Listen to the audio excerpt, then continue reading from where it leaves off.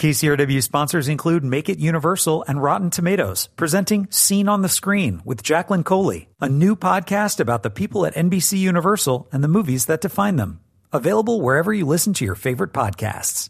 I'm Joe Morgenstern, the film critic of the Wall Street Journal.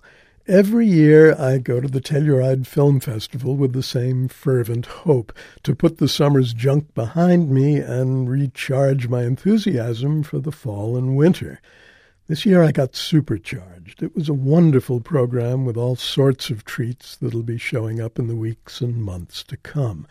The hands-down standout was a film called The King's Speech, with a magnificent performance by Colin Firth as King George VI.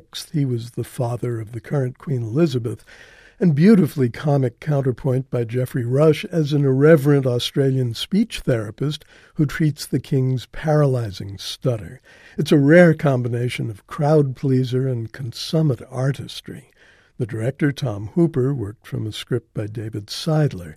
I won't say too much about it now. It isn't opening until the beginning of November, but remember, you heard it here first, The King's Speech, a film that'll make your spirit soar. An Israeli documentary called Precious Life is about a Palestinian baby who was born in Gaza 3 years ago with a severe immune deficiency, then treated in Israel by Israeli doctors. This is a feature-length debut by a veteran Israeli journalist, Shlomi Eldar, and the brilliance of the film lies in its tough-mindedness. When the baby's mother hints ever so cautiously at her hostile feelings toward Israel and Jews, Eldar never flinches from bringing them out into the open, however stunning they turn out to be. In fact, the dramatic center moves from the baby to the mother, and the evolution of her feelings is so surprising and so stirring that it seems to hold out symbolic hope for eventual peace between Israelis and Palestinians. As of now, the only thing I can imagine standing in the way of an Oscar for Precious Life is peace breaking out before the ballots go in the mail. 2 years ago, Danny Boyle was at Telluride for the first public showing of Slumdog Millionaire. This year he was back with 127 Hours. It's a stunner of another sort that stars James Franco as Aaron Ralston. He's the mountain climber who had to amputate his own right forearm to free himself from a boulder in a Utah canyon in 2003. Franco is simply terrific, and Danny Boyle's trademark exuberance creates a dizzying succession of images that get the movie not only out of the canyon, but into its hero's head.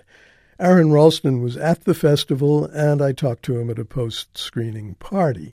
When I asked the obvious question, he said that watching the film had been terribly painful. But then he grinned at the director, who was standing with us, and said, "But isn't it great how Danny brought in some of the horror techniques he used in 28 Days Later?" You just can't stop a movie lover from loving movies. I'm Joe Morgenstern. I'll be back on KCRW next week with more reviews.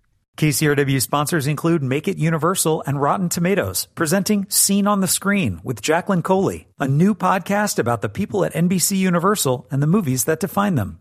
Available wherever you listen to your favorite podcasts.